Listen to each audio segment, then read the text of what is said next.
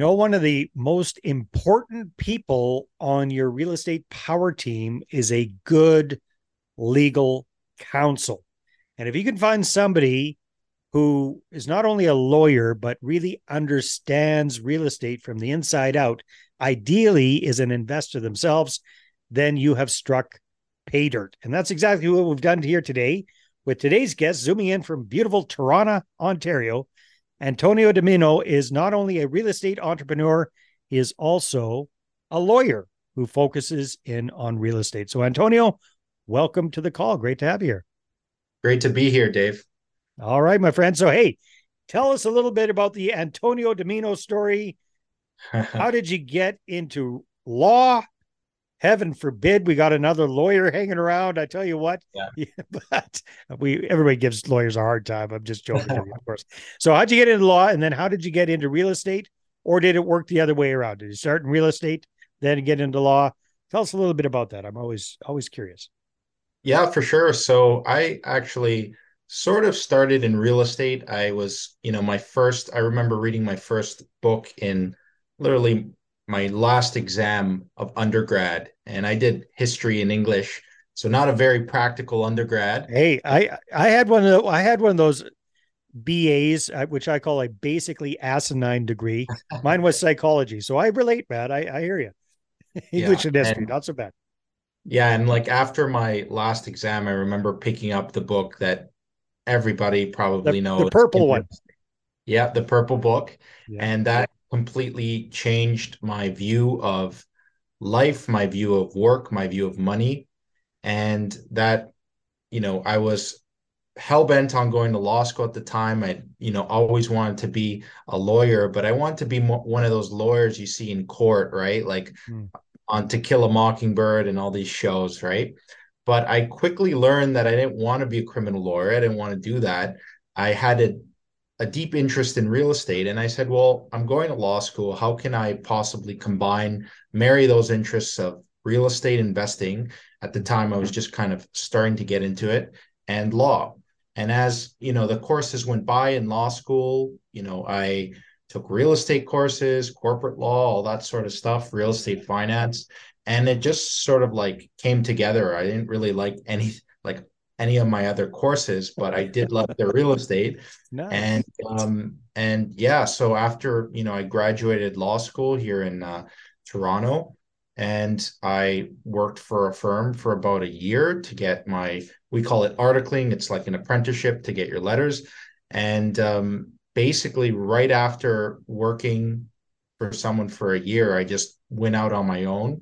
Nice. Um, Started my own law firm with a business partner who also went to law school with, and he worked at one of those big fancy law firms downtown. I worked in a boutique firm with, a very knowledgeable lawyer who was a pretty wise person, and he Yeah. did all this sort of development work, and so I got a good experience there. And you know, since then, I've been really focusing on helping not only people buying real estate, like I'll help the occasional, mom or pop sort of situation where they're buying real estate to live in it.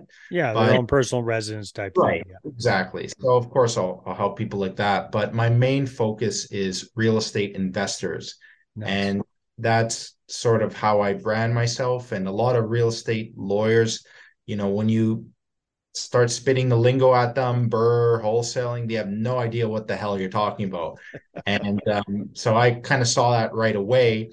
And as I was going through investments, doing, short-term rental, I did my very first investment was a house hack here in Toronto, which, Your own personal possible. investment, or the your client Correct. was a house hack? No, my personal Ah, investment got it. was a house Yeah. hack in Toronto, believe it or not. Yeah, Yeah. people still invest in Toronto these days, but it wasn't crazy as it is now. So um, the numbers actually made sense back then. Hmm. And yeah, that was my first investment. Did, Airbnb, short-term, mid-term rentals, got into a bit of private lending, um, and some buy and hold.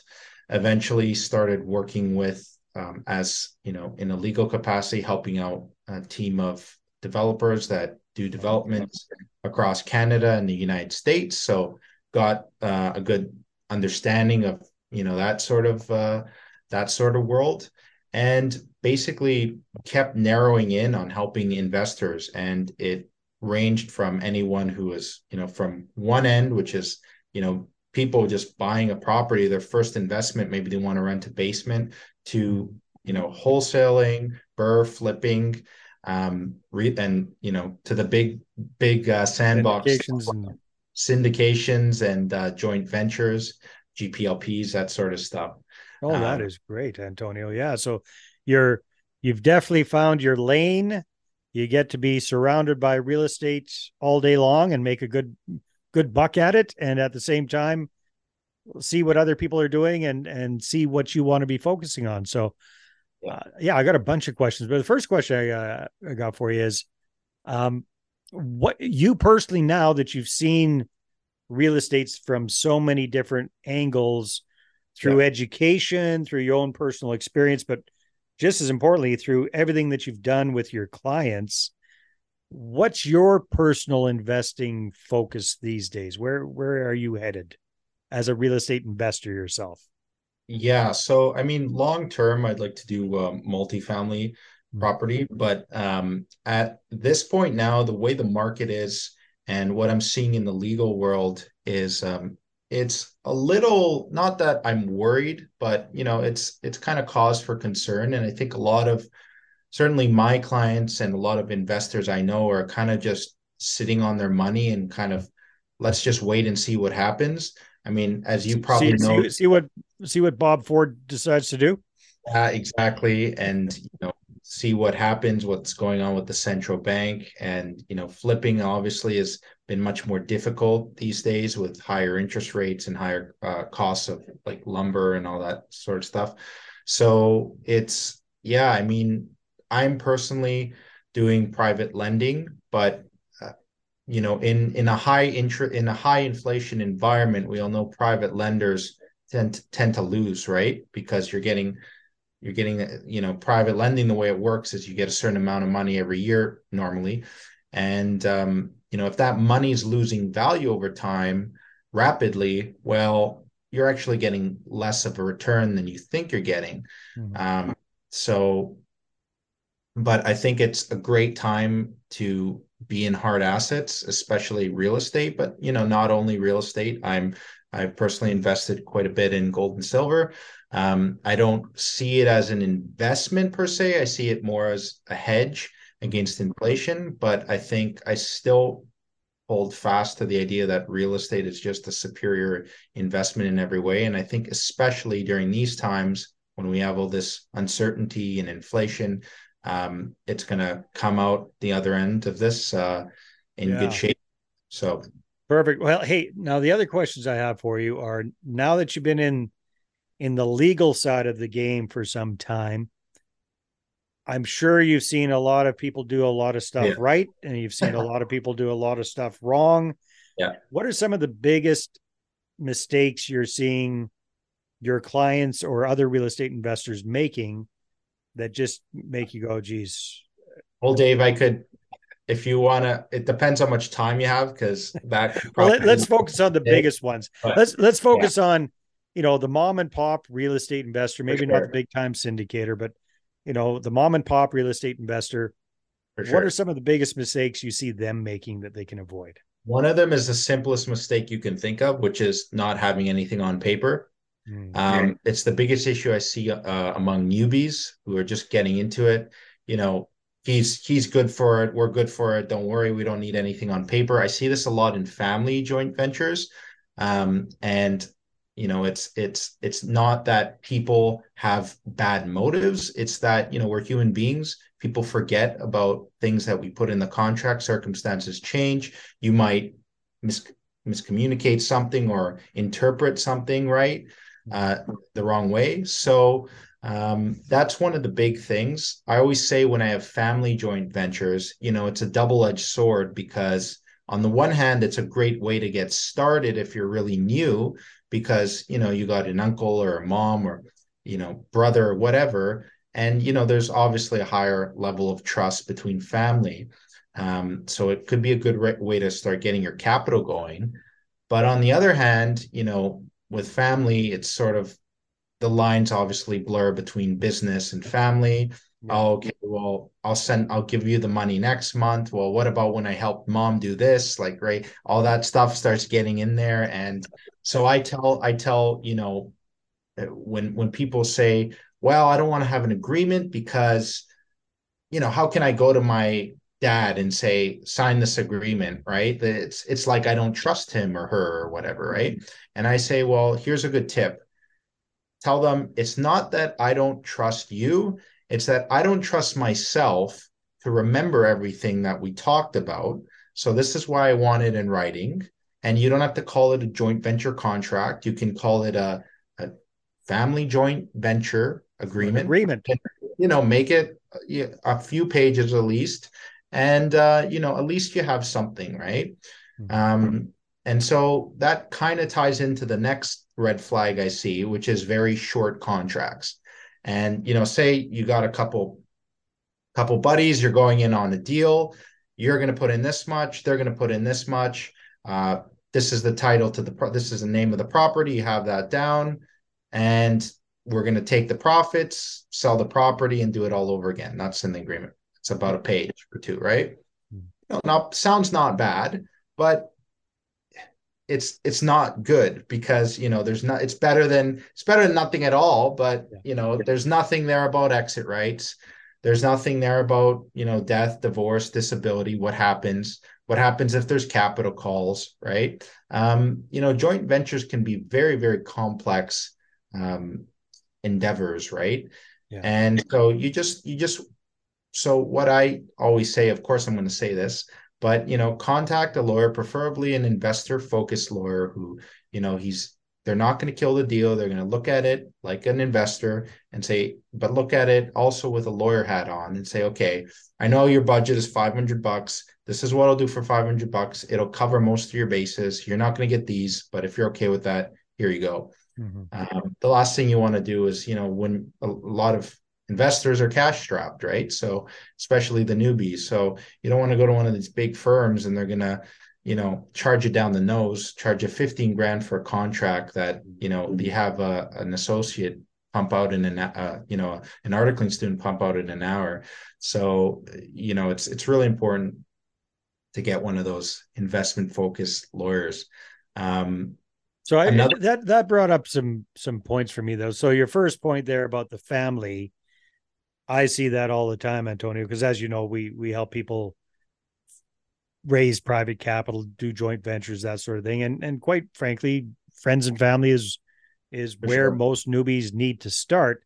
Yeah. But I love what you said there. I really and I want to hit that home. If you're concerned about Uncle Fred getting his nose out of joint, doing a formal contract with you, that's right. Just change the title a little bit and then explain it to Uncle Fred that this is for you so that you don't forget all the stuff that you guys agreed on, more Yeah. than it is for Uncle Fred. Not that you're not going to trust him. Here's what I always tell people, and I want your opinion on this, Antonio. I Sure. say, when you are working with a close friend or a family member, treat it as if you were working with a complete stranger. Treat it as if you were working with an accredited investor. So if you were working, even if you're just kind of a mom and pop getting started doing your first joint venture, doesn't matter. Because here's what you're going to do. If you were working with an accredited investor, that person would insist on number one, a good legal contract. Number Yeah. two, they would insist on getting their own independent legal advice to look over that contract. Number three, they would be expecting regular reporting and Mhm. regular meetings with the active partner. So do that with Uncle Fred too. Do all of those things with Uncle Fred, get things rolling, then have on the side, have that spit and a handshake deal with Uncle Fred where you say, hey, Uncle Fred, if you ever have any questions about this deal or whatever, I'm just a text away, a phone call away. We're going to have our regular quarterly meetings. We're going to take care of it. It's all going to be good. But let's make this side deal. When we get together with the family, let's keep that family time. And when it's business, let's keep that separate from the Thanksgivings and Christmases and all that kind of stuff so that we don't mix things up too much. Does that Yeah. sound fair, Uncle Fred? So that way, you're setting yourself up for success with Uncle Fred. Plus, you're getting in those good habits that you're going to need to have when you start bringing on other investors, other joint venture partners, start syndicating, that sort of thing. What are your thoughts around that, Antonio? Yeah, I think that's excellent advice. You want to get into the habit of knowing what a good document looks like, knowing what the right thing to do is, knowing, you're doing that communication. You're going to have that clause in the joint venture agreement that details how and when you're going to get regular communication. You're going to have a complete pro forma. You're not going to have a dog's breakfast, right? You're going to do the ILA, because here's the thing, it's not just important from a legal point of view. And this is where, For getting people that didn't catch that, ILA is independent ILA, legal advice. Yep. that's right. So, you have your GP who's arranging for everything, and maybe he or she has 10 limited partners, or let's not use the legal lingo and say passive investors, and you got your active investor. And you should send each of those passive investors and say, look, I've got my own lawyer. um, we've discussed this. I want you to go to your lawyer and discuss this with your lawyer. And number one, that creates trust. So we're talking the business side. It's important from the legal side. I'll get to that in a minute. But from the business side, it creates trust with that party, right? Because you're basically sending them to their own lawyer, make the decision on your own and see if it's right for you, right? So that creates trust. And the other thing from a legal point of view is, if you don't send them to legal advice and they enter the contract or the joint venture, whatever, and things don't go as they expected them to go, they can make the Which argument, happens sometimes. for sure. Yeah. They can make the argument that they didn't know what they were signing, they didn't have an independent legal advice, and they can unwind the agreement. They can get their money back. They can sue you. So you want to avoid that, right? Yeah. And for them, independent legal advice, they $300 to $500, and they get that. They're good on their end. You're protected as the GP, and it's just best for everyone. Yeah. And if they really don't want to get independent legal advice, at That's least get them to sign off on a document for saying sure. that you really recommended they get their own Exactly. independent advice and they've chosen not to. That should Yeah. help cover your ass as well. Yeah, for Cool. sure. Hey, one as we're wrapping up here, Antonio, one of my pet peeves, and I don't know if this isn't so much a legal thing, it's more of a securities type thing, but I'd love your thoughts on this.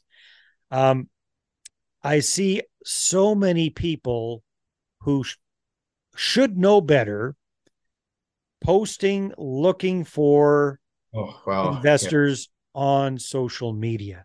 I mean, I Mhm. just saw a guy who's a pretty big name. Like he's making a splash. He's getting a lot of attention. He's doing all sorts of different stuff. And I just saw him post on Facebook, "Hey, I'm looking for 5 investors who want to double their money and blah blah blah." And it's like, oh my god, don't Yep. do that. Um, what are your thoughts about that? What's Yeah, so this is the area what lawyers call securities law, as yeah. you probably know and you've dealt with before. And basically, it's a complex area, but I'm going to just simplify in a sentence. Anytime you're selling an investment, which means that I'm buying something from you with the expectation of a profit, and that expectation of a profit is dependent on your efforts or a third party effort, that is potentially a security. And when you're issuing securities, you have to follow certain rules, and they're very strict. They're one of the only rules in the private sphere that can land you in jail. So you really want to be careful when you're trying to raise money. And this is why you need a multifaceted lawyer. You don't just want to know how to structure the deal on the corporate end, how to buy the property on the real estate end, and how to, do other things. You want to know how to raise money and to do it legally. And so generally when people are doing this, you want to contact the securities lawyer, but generally this is going to fall on what's called the private issuer exemption. And the private issuer exemption basically lists a number of ways that you can raise money without doing what a public company needs to do, which is issue a prospectus and spend hundreds of thousands of dollars.